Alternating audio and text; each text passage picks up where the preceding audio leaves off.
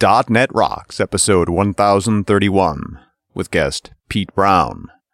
Recorded Tuesday, August 26th, 2014.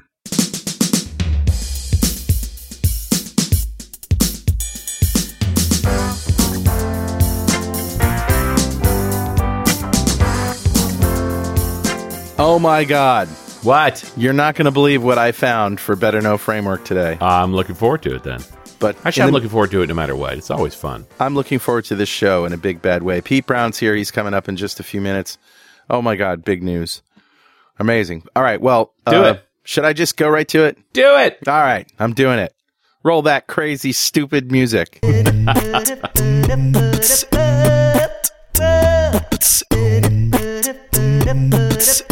right, buddy, what do you got? Now, how do you pronounce the word SOLDR, Richard? Solder? Solder? Yep, and in America we say solder. Or yeah, at least on the that sounds like it's two D's in it. Yeah, it does. It sounds like SODDER, but on the East Coast of America anyway, this is how we say it. I'm not sure about the West Coast, but I've only heard Canadians say solder, which you would probably say is the correct way to pronounce it because that's the way it's spelled. Yeah, well, funny. Yeah. You also call it chowder. Do you remember the soldering kit that you had, that your dad had when you were like 10? You remember like soldering guns? They used to be huge. Oh, sure, yeah. Yeah, they used to have like a jet engine in them or something, and you had to, it was just a big coil. Yeah, great big coil. You get arm fatigue trying to solder these little things, and they'd have these great big, melters on the front. I don't know what you call that. Yeah. Just a coil. But anyway, the times have changed, and I went looking for the ultimate soldering kit, and I found one. It uses butane, and it's cordless. Go to tinyurl.com/butane solder, SOLDER. Nice. Butane solder. It's the Weller P2KC professional self-igniting cordless butane soldering iron kit. I like the self-igniting part. That just, Oh, yeah. I need to own more things that are called self-igniting. I love self-igniting. But what's cool is, with any standard electric solder gun, you have to wait for it to warm up before you can use it. And this is butane. This is like fire. You're hot. It's still got to warm up. It's just going to warm up fast. Fast. Right. Yeah. And if you read the comments, you'll see why. There are 57 reviews and it's 4.5 stars average. Gets hot, melts things. What more do you need to know? Yeah. And also you can use less the rosin and all of the other benefits that come along with having a very efficient solder gun. There you go.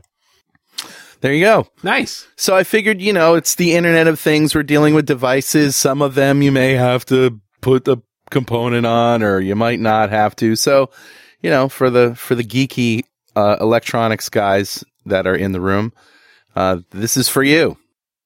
Thank you, dude. Yeah. And who's talking to us, Richard? Grabbed a comment off of show 1019, which we did just recently with Dan Rosenstein when we were talking about IoT.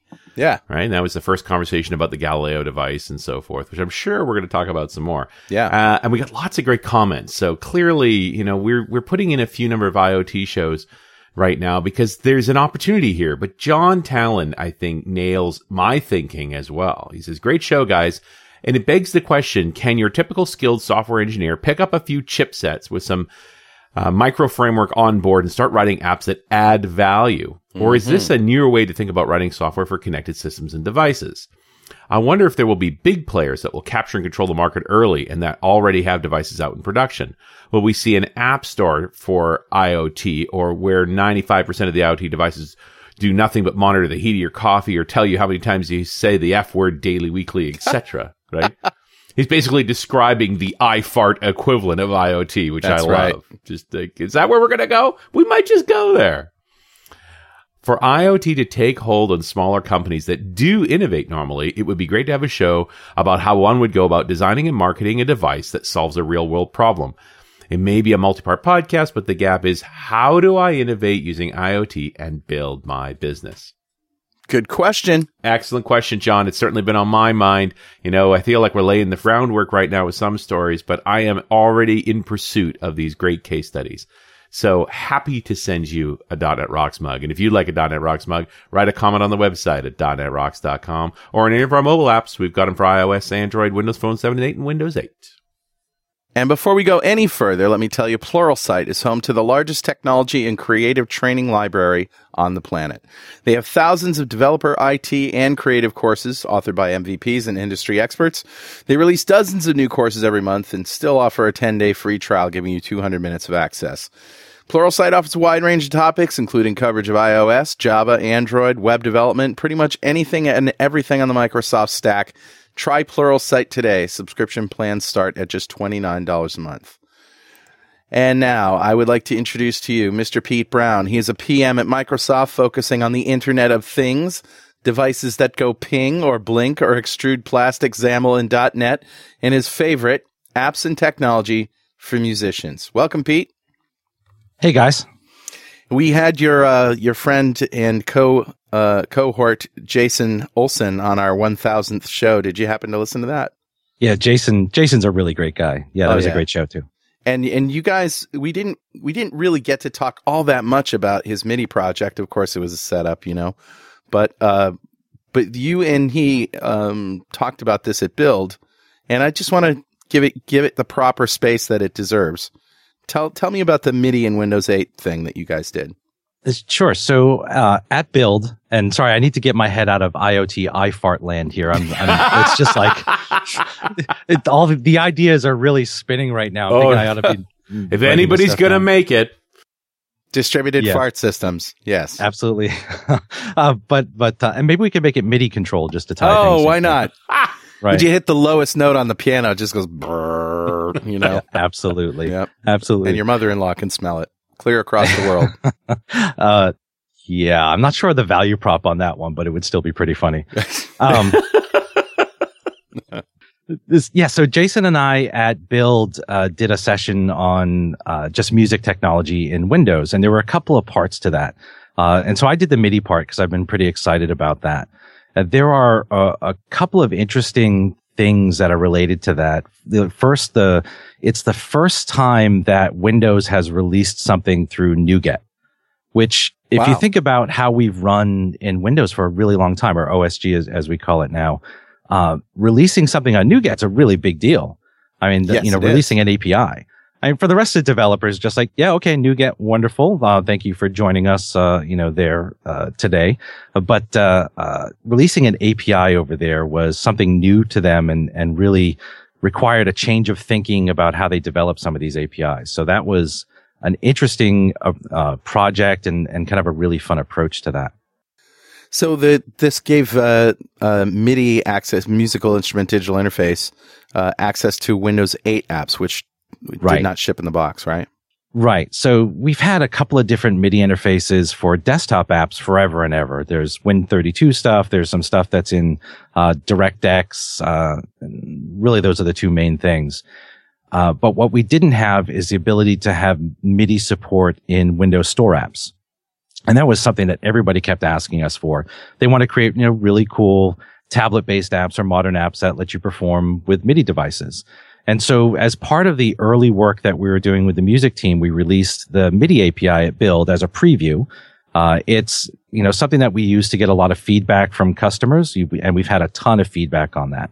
But the idea of that was to create a new MIDI API that's friendly and works across all platforms that WinRT is going to work on, and gives us a platform that we can really innovate. So you guys actually implemented a brand new MIDI stack with serial communications up, right? You didn't rely on the stuff that already existed. Is that true? Well, it relies heavily on the class drivers and all of that support down at the hardware level. But at the API layer, it's all brand new stuff. Good. Great. And that gives us the ability to innovate further. So, we've had a lot of people say, what about RTP MIDI, or what about, MIDI over Wi-Fi? What about MIDI over Bluetooth, and all these other kind of emerging, technologies that aren't quite there yet, for real musicians because they're concerned about latency and whatnot, but are clearly something that's going to happen in the future. Yep. Okay, cool. And the old APIs didn't really give us the ability to do that. That's very awesome. Well, I wish you continued success on that, and I will probably be using that sometime in the future, I'm sure. Yeah, thank you. Okay, let's talk about the new stuff that's coming out of Microsoft. We talked about with Dan the Galileo boards, and I was sort of like, oh man, I can't run .NET on that. What's okay, I got to use C++ and stuff. All right, well, he couldn't really say anything, but you guys made a major announcement yesterday. As we're recording this on the 26th, so on the 25th, you guys made a major announcement. Tell us what it is. And let me go back to the Galileo for just a second first. You said you can't run .NET on it, but as it turns out, if you keep the app really simple, in other words, it's only using the stuff that's in the core CLR, not any of the other libraries or anything, you can actually write a console app that works. Okay. So I tried that out, but honestly, that is accidentally functional as opposed to purposely functional. It's not sanctioned. Well, yeah, because after that, I ran across the Galileo C# project on Codeplex that lets you run a Linux image, but still support the .NET framework through Mono. Through Mono, yeah. Yeah. And I've had people ask me, hey, can you get Mono working on the Windows image on Galileo? And it's something that I'm going to take a look at because that might make perfect sense. Mono is a great way to get .NET on different stuff. Okay, we're waiting with bated breath. Yes. So, all right. So the announcement yesterday. Yeah. So there are a couple of different groups inside Microsoft that deal with hardware. You spoke with Dan, who's on the client side of the IoT group. Mm-hmm. There's also a group called Sigma, which is under Don Box. Right. And they create all sorts of stuff to enable driver development and everything. And they started getting more into the hardware space. And what we have found, in our studies over the past few years is that in order for a third party to create drivers and new hardware for Windows, they had to get an MSDN license, which was expensive. They had to go to one of those sites to get a board where it's always request a quote, which I don't know about you guys, but if I see request a quote, I just assume I'm going to get screwed and then I don't bother, right? Exactly. Yeah. It's really about like how much money are you willing to give us at that point, right? And so we decided that we needed to reduce a lot of those barriers. And so the first thing that we did was we released this SharksCove development board, and we announced that at Build, and we just did the official unveiling of it yesterday. But at the same time, so that's like a $300 board. It's not a Raspberry Pi or anything. It's just really for hardware development for pro level guys, people who are going to build another tablet, who are looking to build devices that are going to connect to your PC, et cetera, et cetera. And that runs a 32-bit version of Windows, right? Yeah, and it's got an Atom processor on it. Really great board, lots of I/O, but you do need to write drivers to get access to everything. Okay. But what we did with that is at the same time, we said, all right, so $300, you can get that at Mouser, so you don't have to go to a request a quote type site. Mouser.com?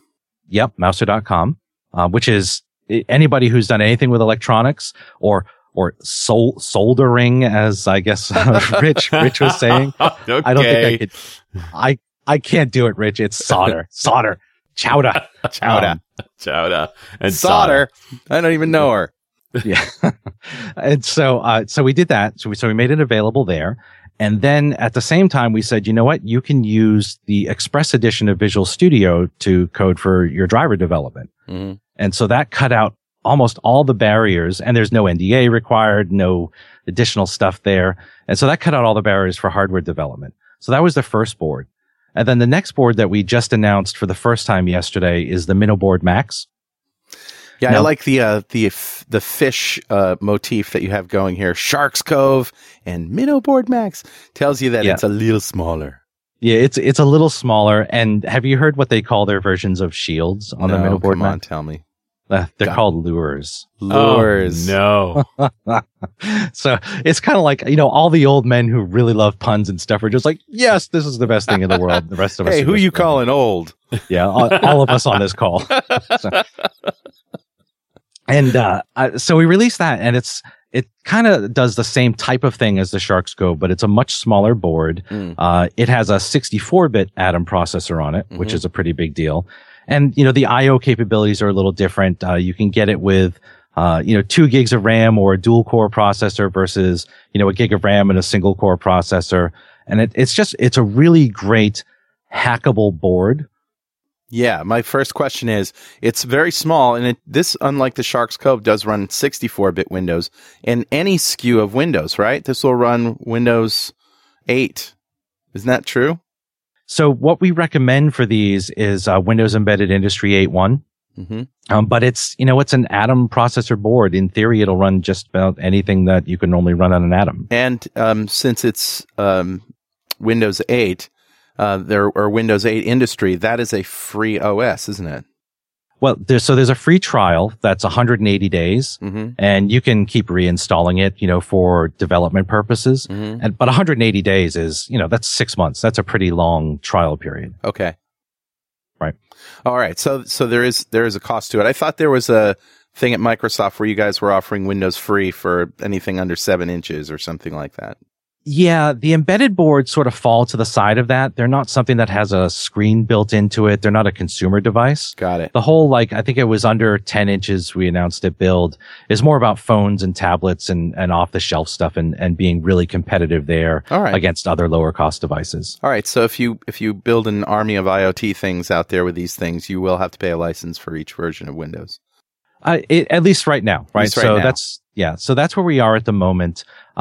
We're still at the same point where you have to write drivers if you want access to GPIO and whatnot on this board. So it's not really for the person who would normally pick up an Arduino or a Raspberry Pi or something, but as Dan sort of alluded to, we're working on lots of things in that space, and Intel and SharksCove very heavily market this particular board as being a very hacker-friendly, IoT-friendly board. So I would expect to see more in the future on that. Yeah. So in the future, you're going towards a sort of a gadgeteer platform where you have pluggable shields or lures, as you call them. Is that the idea? Because there's no sockets on it that I can see for lures. Right. So the MinnowBoard Max, and again, so just to clarify, we didn't create this board. This was a pre-existing one. The SharksCove we co-created. But this one is something that came with Linux, just like the Galileo did, and we're showing that you can also run Windows on it. And they're creating an ecosystem around that of things you can plug into it. But frankly, there are so many of those different types of, connectivity options out there that it's hard to say that being stuck with just one is a good idea. So I assume it's going to be more open that way. Most of the people I know that hack with this stuff tend to find whatever their proto solution is, whatever their kind of open, give me access to all the pins and ports type solution Alligator is. clips. And then just hook stuff up to that. Okay. And it is a board for prototyping. This isn't something that you can buy a lot of and make devices, and print cases with a 3D printer and go to town and put them out in the wild, right? Well, I mean, the MinnowBoard for sure, you could put that in a device if you wanted to.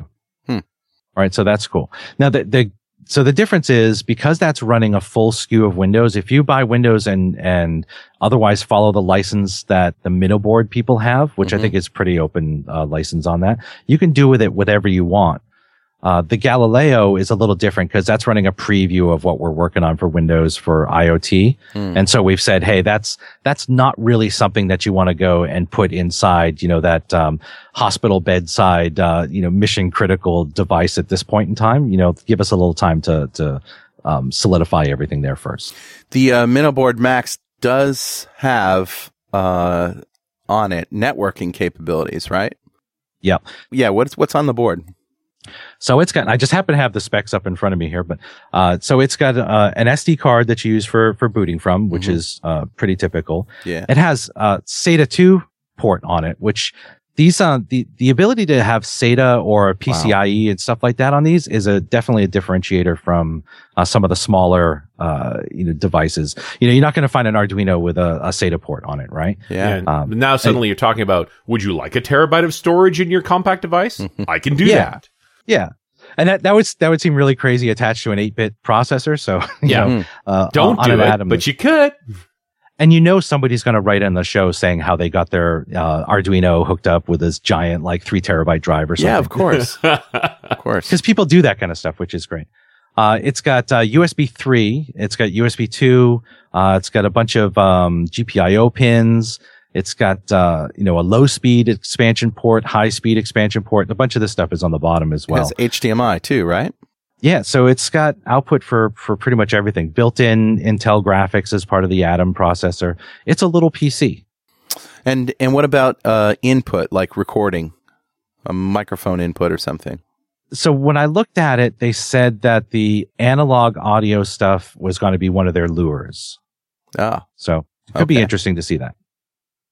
That's a lot of processing power. Yeah, that like is. you could use that to build your own little synthesizer or something. and SharksCove, that's the name of the manufacturer. Yeah, I believe they're the ones that did the MinnowBoard. Yes, Yeah. because they're also the same company that did like BeagleBoard, BeagleBone, and those other ones. So again, very great company to work with and some really cool devices. And $146, something like that on Mouser. Yeah, I noticed the Mouser price was like $5 more so than what's listed on the site, but it's $99 if you want a single core, roughly 1.4 something gigahertz. And then it's the $140 or so if you want the dual core version. Wow. And dual core, that's pretty wild to have dual core x86, 64-bit processor on a board about the size of a, playing card deck.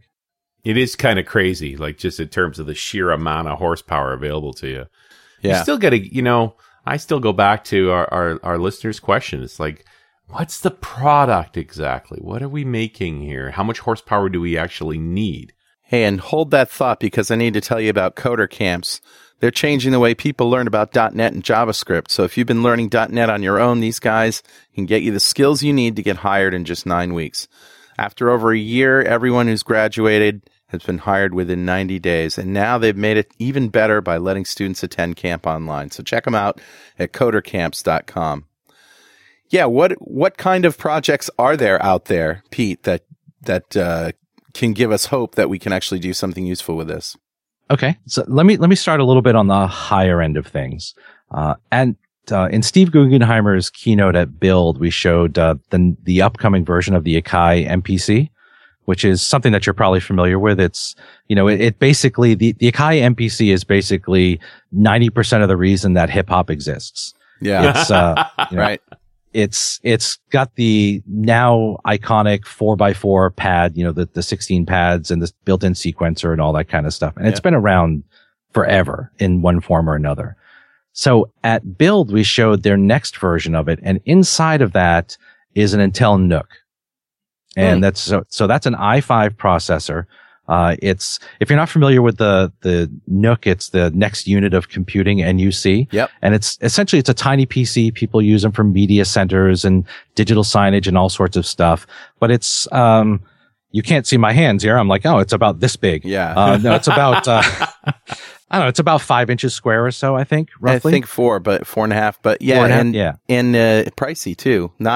Cheaper than a PC, but not as cheap as this. Oh, absolutely. They're, a few $100s and they don't usually come provisioned with memory and SATA and everything else or storage and everything else. But the point is they could take that device and put it directly into that unit. And now they have an Akai MPC, that doesn't require a PC or a Mac attached to it. So somebody can go and it's kind of funny. It's like going all the way back. Well, the original ones also didn't require a PC or a Mac attached to it. But now because they do so much software development on the computer, they're able to take all of that same knowledge and those same apps and actually the same binaries and run them directly on that device. Wow. So, and on that's on a NUC, right? So would the MinnowBoard Max be appropriate for that particular one? I'm not sure. I think that one really does, benefit from having an i5 or something because it's doing a lot of real time, audio processing and the type of stuff that you were talking about, Carl. Yeah. But if you think about those types of embedded devices that require a little bit less horsepower, then something like the MinnowBoard Max would be perfect.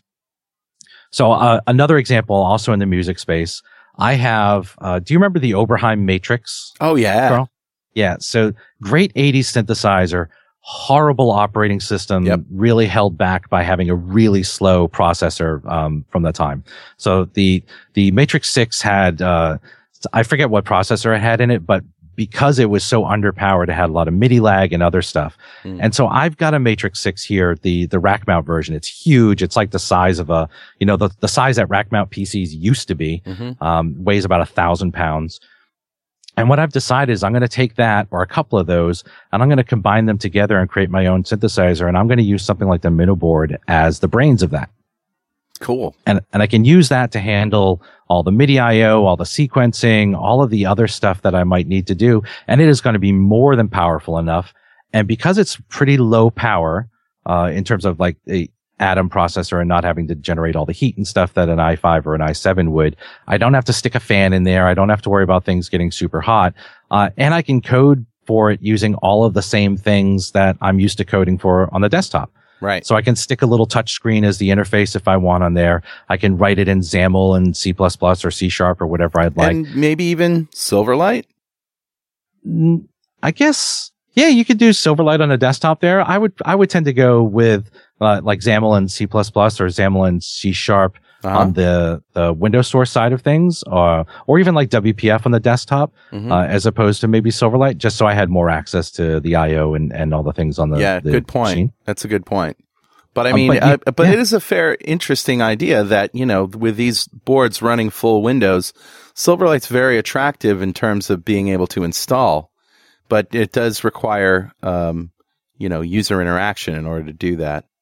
Yeah, if you're building an embedded device, the install story is usually not a big concern. Yeah, you're right. It's more about like what access do I have to all the I/O and stuff on there, which you need as low level as you can. Yeah, yeah, and some sort of C++ layer is usually required in there somewhere. In fact, on Windows CE or Windows Compact Embedded, there's a version of Silverlight on there, Silverlight 3. For the XAML side, but it's all C++ on the back end. And it's an interesting hybrid, but that is one of the main UI stories for Compact. And let's talk just a few minutes about the lures that are available for the MinnowBoard Max. Are there is there stuff and sensors that we can get right now and put on it, or is it the kind of thing where people are still writing the drivers? And for that matter, do we have drivers to access all the hardware that's on it now in Windows? Right. So the answer on both of those, I believe, is no.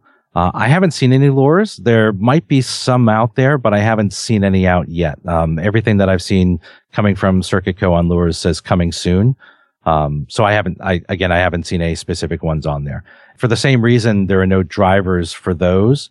So I think the people who are going to use a board like this, at least initially, are the ones that already have some sort of module that has the I/O and whatever sensor they want to prove out. And they're just going to take a bunch of jumper wires and connect it to the GPIO stuff that's on this, and start there. And then this will mature over time. And what about the SharksCove?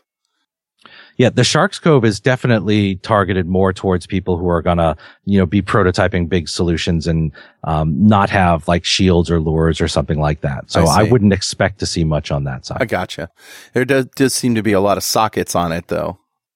Yeah, and so those sockets are just convenient groupings of the different pins. Okay. So they do expose like I2C and SPI and GPIO and whatnot there, but they're grouped by like input versus output and other stuff. So right now, the first thing that's got to happen is drivers have to be written. And is that something that Microsoft is doing, or is that something that you're hoping third parties will do? So on the SharksCove and the MinnowBoard right now, given that we're primarily targeting independent hardware vendors and whatnot, we're going to rely on them to write drivers for their stuff. But over time, especially on something like the MinnowBoard, which again, Intel and CircuitCo say is a very good maker type board, we're going to look to that and see, what we should be doing there. And as Dan alluded to, we're doing lots of things in this space that are probably going to apply to lots of different boards. And really the only thing I can say there is hold on, and we are looking at it, and we'll see what comes out of it. Still not done with the announcements. No. It just keeps going, and going. Well, it's not a bad thing.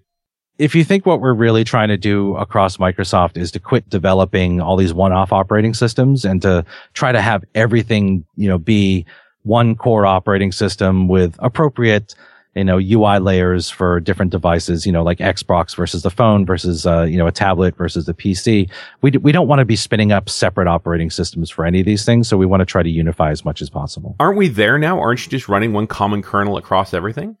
Yeah, but from an API surface layer, it's still not as converged as we should be. Right. So that the next version of Windows is really where you're going to see the real convergence. We're pretty close, but the real convergence does come in the next version of Windows. It's got to be a bit of a battle between what's small enough that it'll run in a phone or a MinnowBoard or something Arduino or Raspberry Pi class, and what's appropriate in the cloud.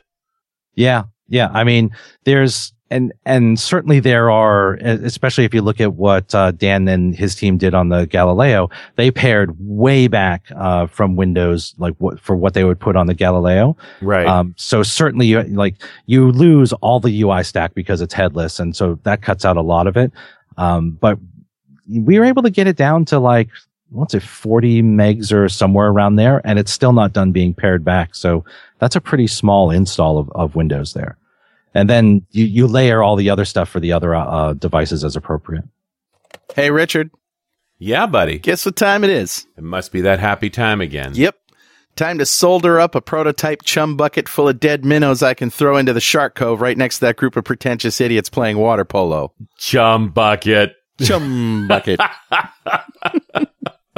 I think we have the name. Somebody's going to have to make a lure called the chum bucket.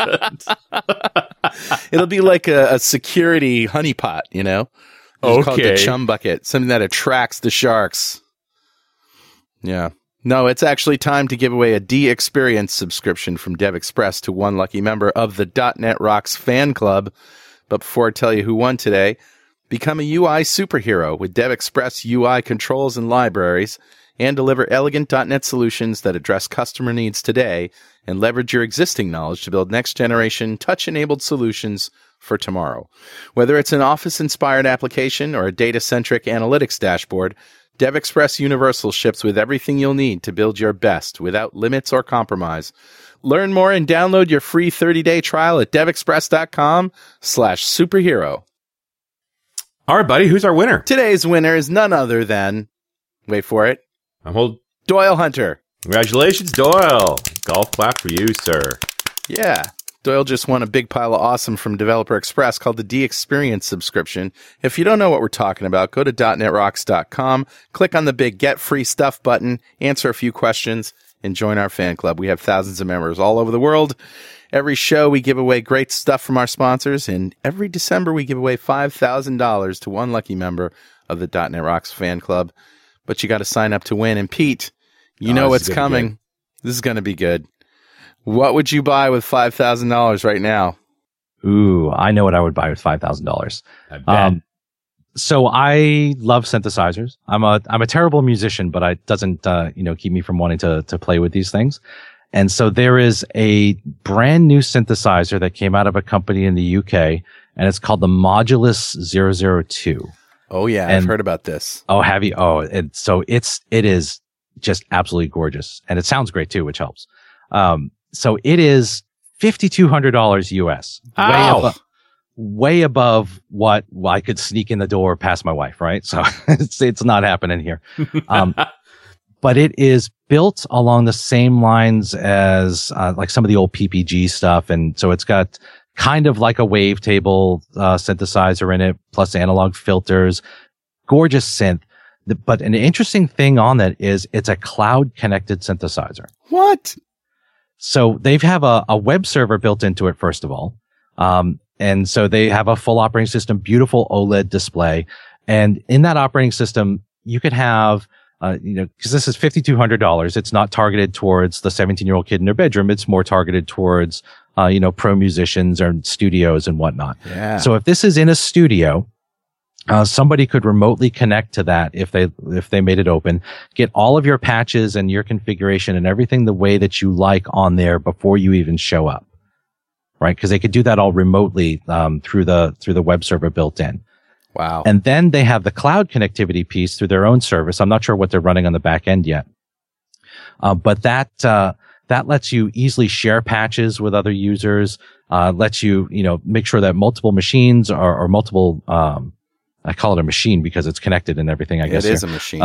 Multiple synthesizers sharing the same stuff, collaborating. There's some really wild things they're trying to do with the cloud connectivity piece that at first you think that's really kind of weird. Like, why would you do that?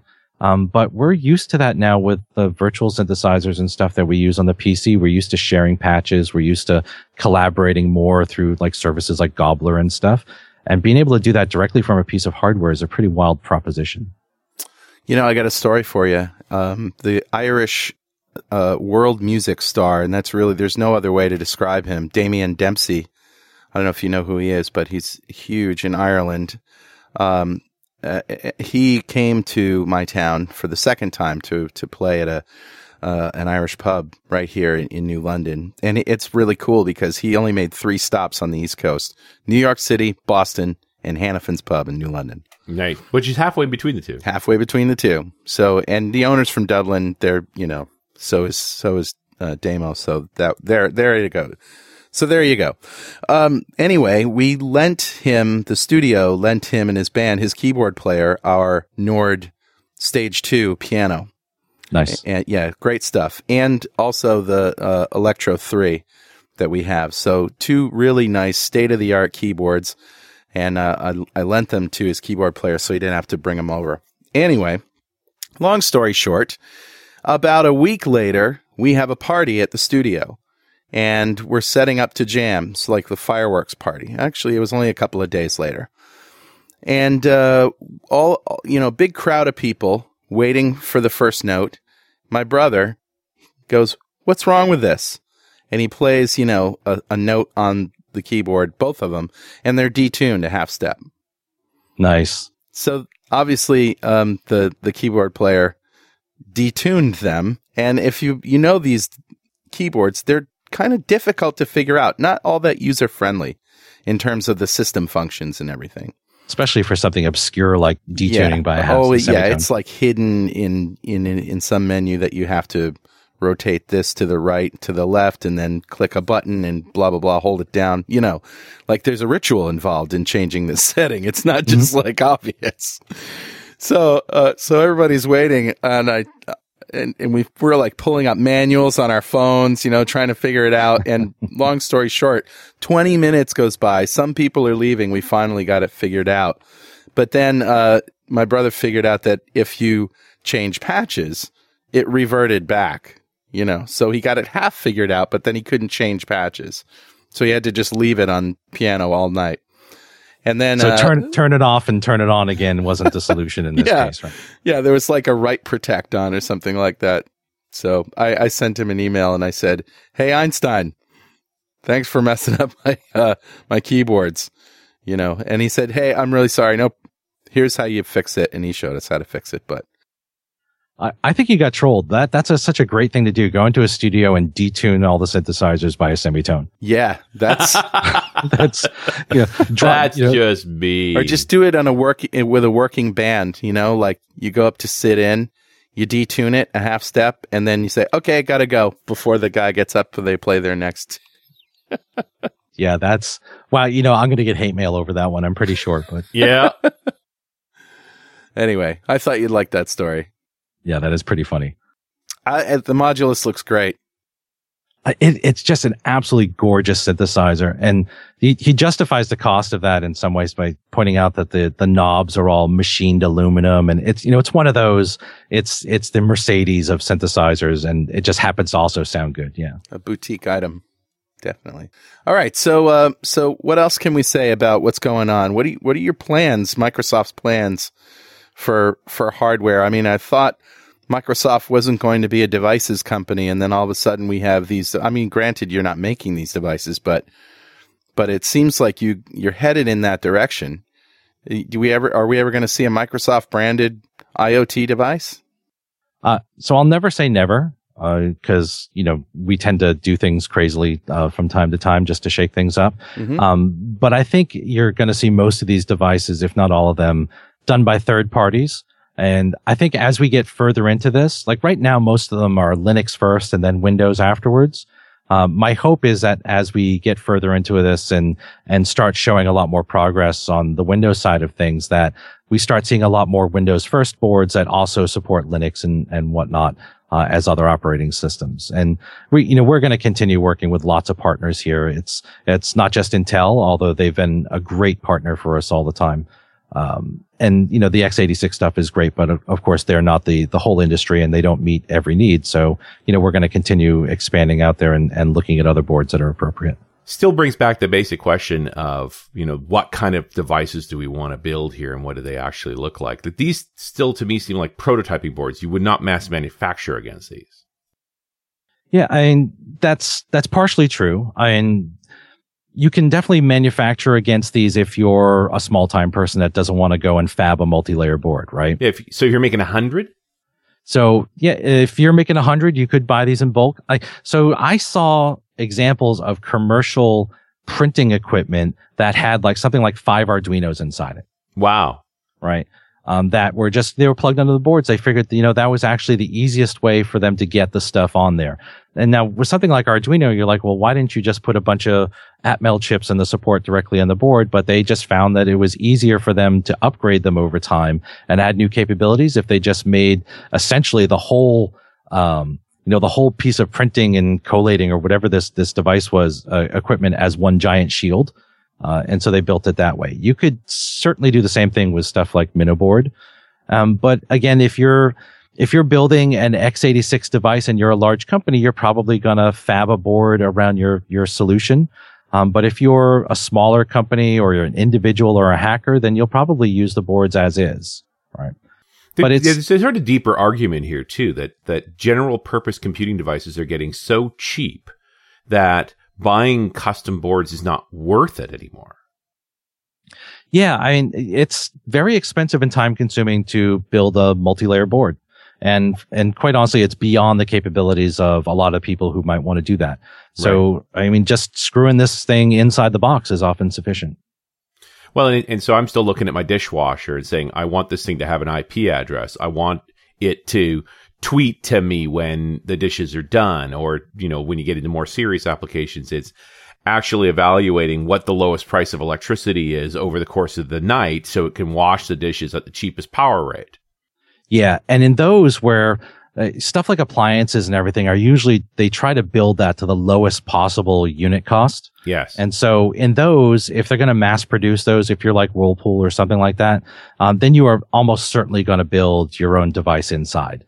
It's just a question of is that a good idea? Because I want a proper web server and a standard programming languages and things like that. Like, I guess they're still going to go to Intel SOCs in theory. Dude, you're asking if it's a good idea to use a regular board or your own solution to have a web server inside your friggin' dishwasher. So, don't judge me. I need more IP address tied up in my house because the 6 thermostats isn't enough. So I think at that point, we're not really that worried about whether or not they're going to use like, an off the shelf board or just like a little thing. But Richard's got his own Class C domain for his house. Yes. So my wife won't let me automate the house. It's just not her thing. She said it's funny that the process of automation complicates everything. It's like, no, I don't want to have a key for the front door. I want to have something that's integrated with the phone that you just press. It's like, I don't want to deal with that. I have a key. I don't want to mess with that. If I go and get a dishwasher with a web server in it, I am going to be living in the street. I know it. I don't think you're packaging this right. No. I do like the idea, although I didn't successfully sell this either, of walking up to a door and it's unlocked for me and not unlocked for you. Mm-hmm. Right? Like, I agree. Why is the key behavior even there? It's one of those things that I really think it's going to be generational. I think that first a lot of the old home people have to die. Yeah, I mean, guys like us, we have to go apparently. And our whole families and everything else with it. So let's just make this as morbid as possible. Well, they're liking it with the car. Yeah. Right? The fact that the car fob stays in the purse and you just push the button, the door's unlocked, you get in the car, you start the car, and you never have to find the key. Like, why is that okay in the car, not okay in the front door? I think because people turn over cars much more often than they turn over houses. Yeah. I think is probably the big thing. I also like the fact that you cannot lock the key in the car. It's impossible.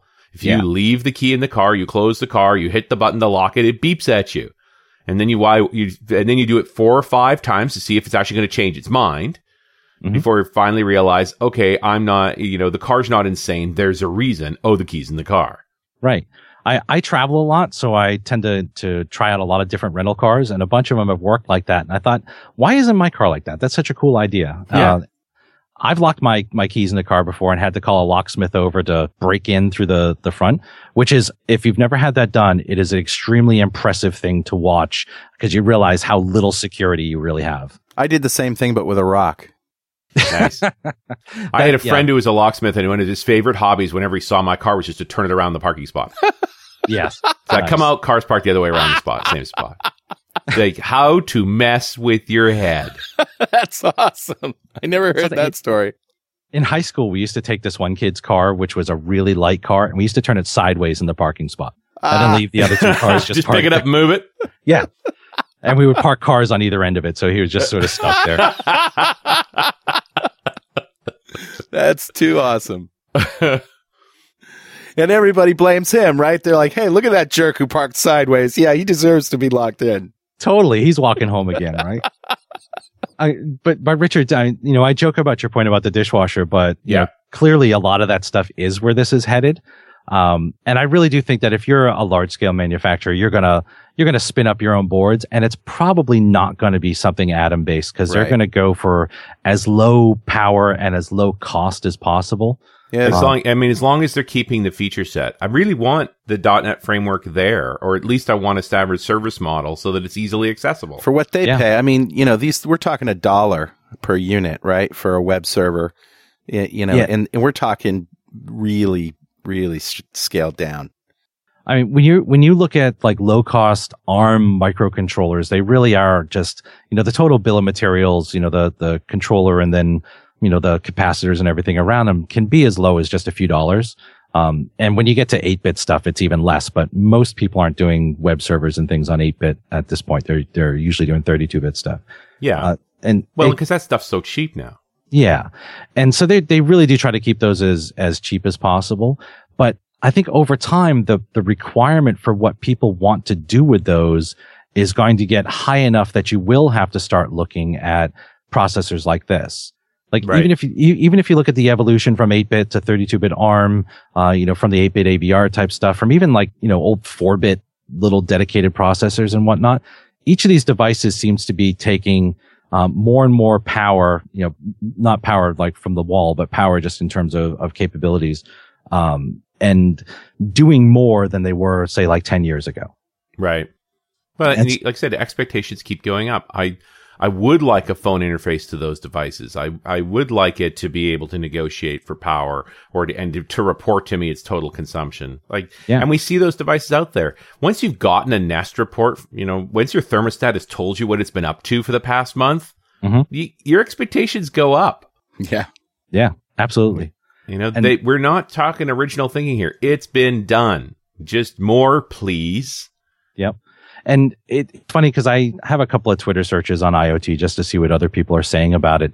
And the big meme right now is everybody's talking about it being the single most hyped thing at the moment. It was big data and now it's IoT. But I think, despite the hype, I'm doing a talk here in a week or so that is more, the hype is real. Like this stuff, people are doing this already and the devices are there already. And the opportunity for people to get involved in this is absolutely enormous. And speaking of that, I've actually started a company, AppVNext. It's a development shop for building the next generation Internet of Things and jaw-dropping newie apps. And we're always looking for experienced and talented people to join our team. So if you're interested, go to appvnext.com and go ahead and send me your resume. Yeah, if you're stuck in a job where you're just grinding out code and the challenge is gone and you're kind of bored with it, something like IoT really can reinvigorate. Absolutely. Because you have a lot more connectivity requirements around it. If you're a security expert, that's going to be a huge space for you because right now IoT suffers from having pretty much no security. As was demonstrated, there was a hacker event recently where they're talking about how it's the Internet of Things. It's more like hack all the things because everything is open, right? Right. And insecure or unsecure. So it might be insecure as well. Yeah, we talked to Clemens Vasters a while ago. About some of the patterns that he and his guys are thinking of as best practices for making these things secure. One of them is everything's a client, right? And then he's envisioning these boards with keys burned into the silicon. And so these keys will be used for transferring data to a server that knows the keys. And so you only have these registered devices sending data to one place and one place only. Yeah.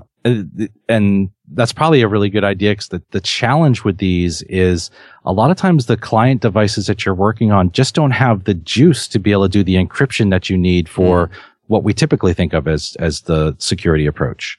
Yeah.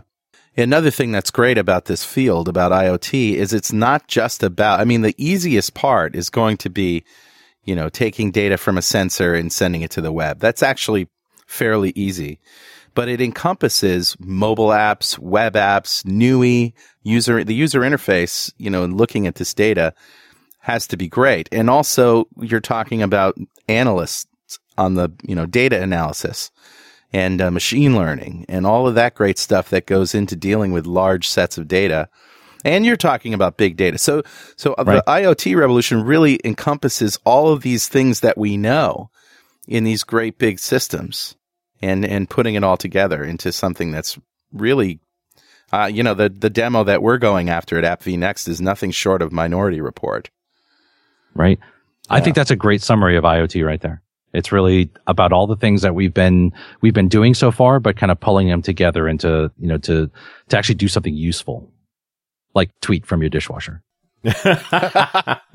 Well, my wife is still waiting for the robot that brings her a cup of coffee in the morning. She thinks as soon as I do that, then I will be the biggest genius in the world. Meantime, you're just slacking off. Yeah. And it can't be, cheapo coffee too. It's got to be like grind the beans, make the coffee, bring me a cup, wake me up. Well, I mean, the coffee machine part is solved. It's the how to get the cup from there to you. I mean, the obvious solution is to put the coffee maker right next to your bed with an alarm that wakes you up and makes you, a pot of coffee.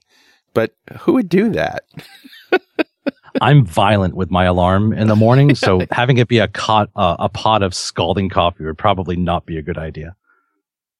All right. I mean, I'm pretty keen on all of this, and we keep thinking about household automation. I still think back to our listeners' question about things that businesses can do that improve their overall business, because they've got a lot of missions in front of them right now. If you think about the past couple of years, it's you better get your services into the cloud. Mm-hmm. You better allow your customers to communicate with mobile devices. And now this IoT thing.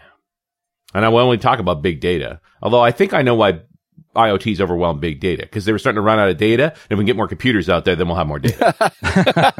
Well, you're right. It sounds trite, but he's right. I mean, the biggest thing missing right now is data.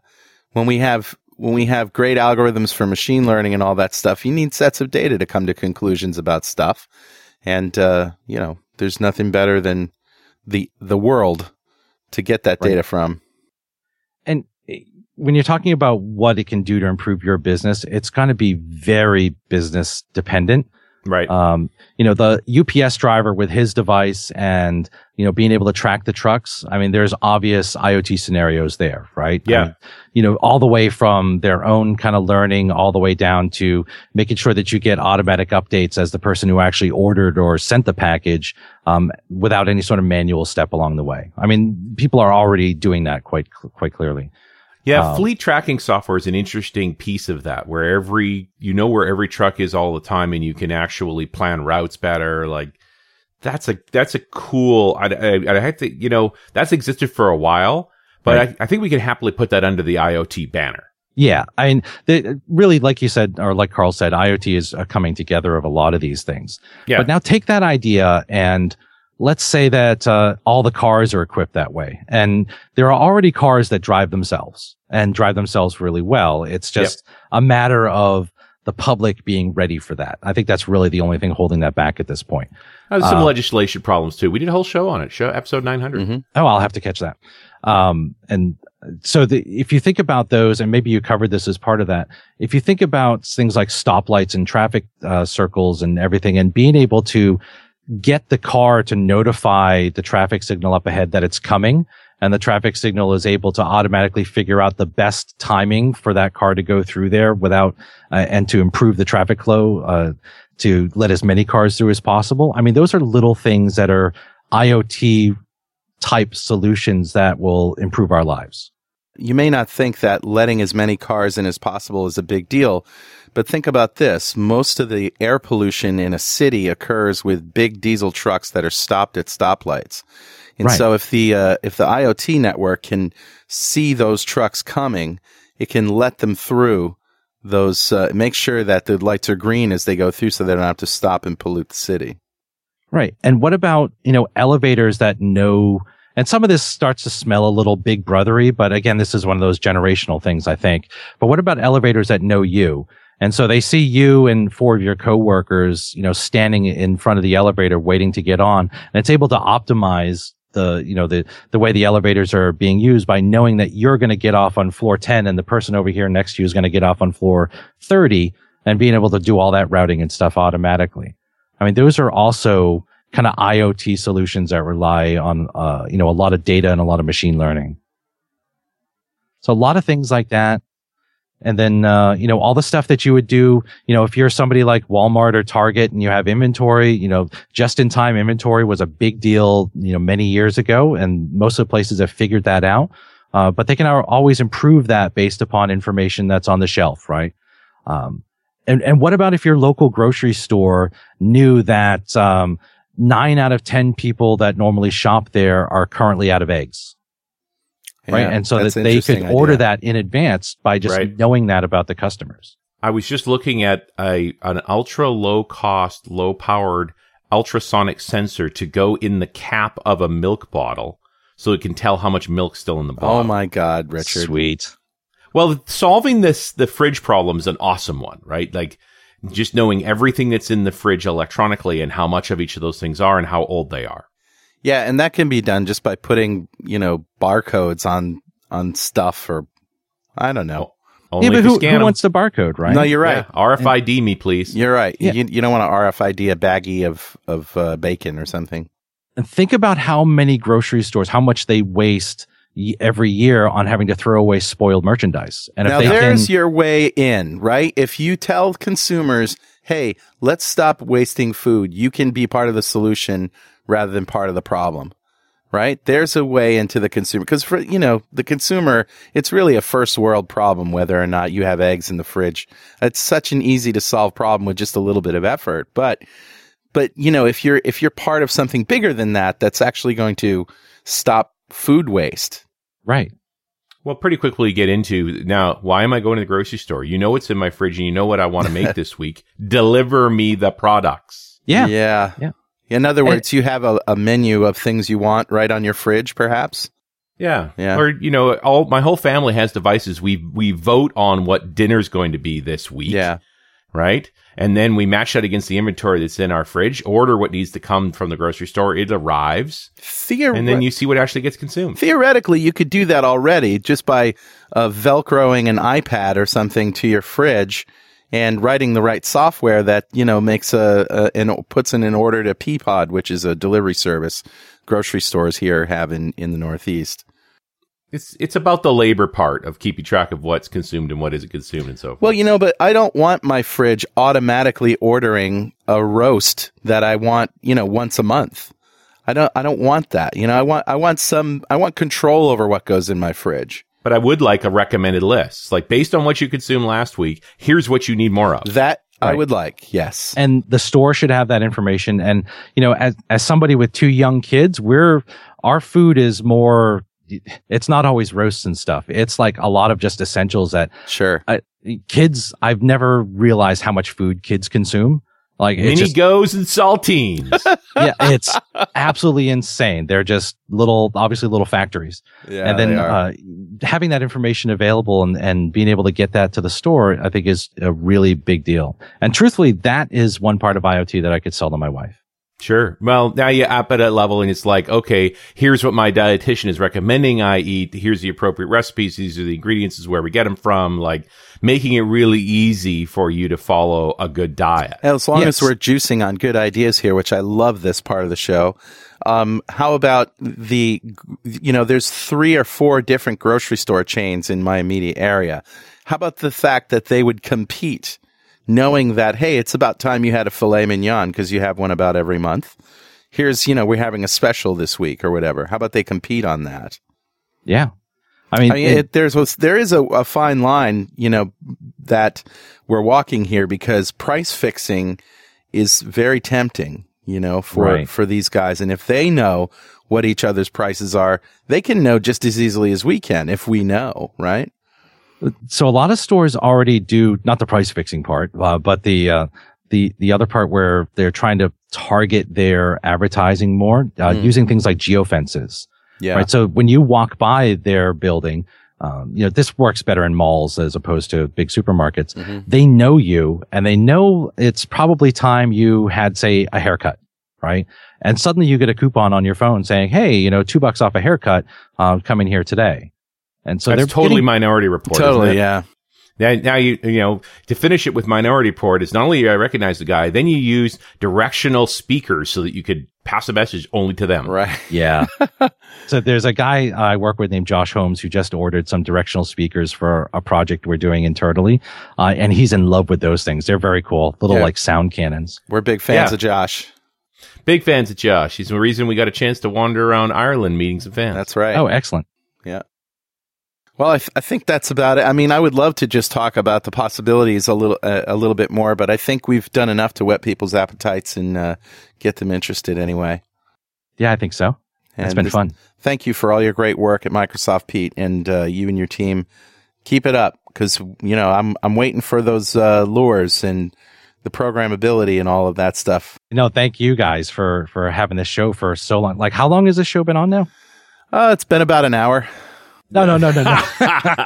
62 minutes. Yeah. That's got to been, you must be pushing, 15 years or so? Close to? 12. Yeah. Started in 2002. So thank you for doing the show for so long, because it's been, I think, probably the driving force behind a lot of .NET for a long time.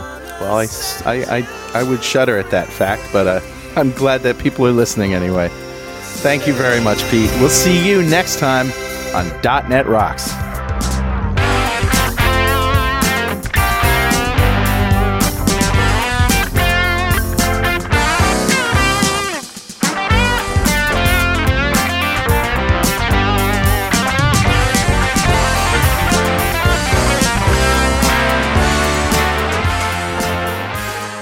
.NET Rocks is brought to you by Franklin's Net and produced by Plop Studios, a full-service audio, video, and post-production facility located physically in New London, Connecticut, and, of course, in the cloud. Online at pwop.com. Visit our website at dotnetrocks.com for RSS feeds, downloads, mobile apps, comments, and access to the full archives going back to show number 1, recorded in September 2002. And make sure you check out our sponsors. They keep us in business. Now go write some code. See you next time. Got transmitter banned by the FCC.